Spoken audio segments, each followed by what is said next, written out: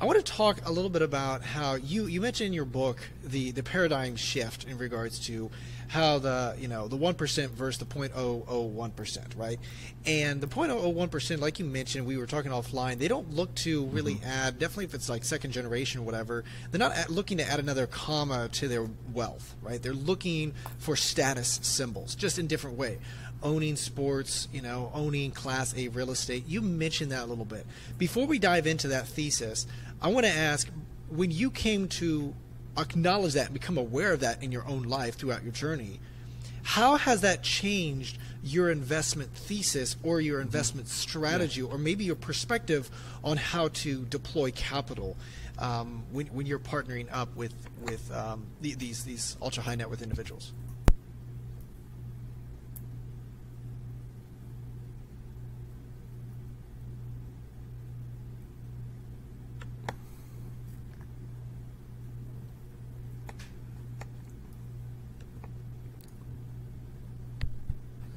The money always has a voice, and you have to give them the best product today. And the best product today isn't necessarily something that pays the highest return. It's something that they can brag to their friends about. We talked about this with sports. We're pivoting into sports. This could be world-class life science companies headed by people who are, for example, we have one that's headed by the 2018 Nobel Prize winner, Dr. James Allison, called Apricity Health. That is what sells, because that's something that people are not going to be able to get into on their own because they don't have the knowledge, nor do they have the network to get into that.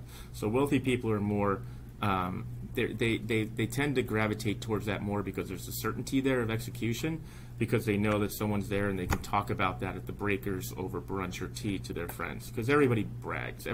We all do.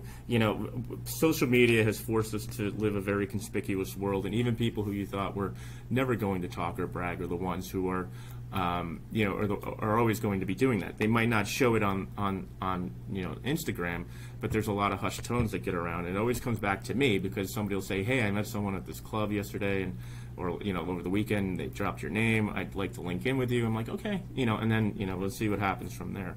But I think when it comes down to it, is like you look at to them, quality is a sign of value, and it's a sign of a store of value. So if you own a part of an NFL team that's only gone up in value, and probably only will because of gambling now and the acceptance of that and how that's being integrated for the owner's benefit, that to them is certainty. It's a high barrier to entry, but there's certainty there.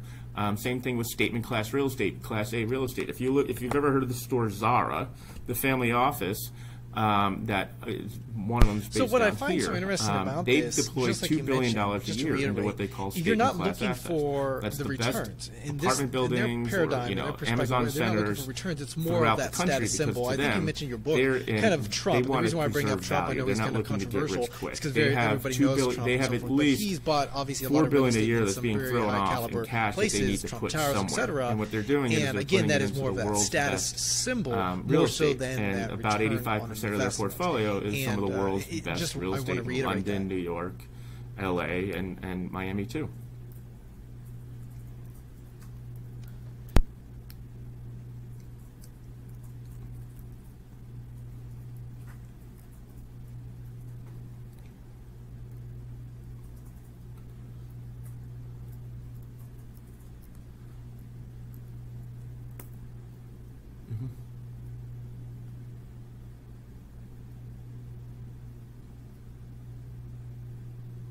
Interesting, awesome.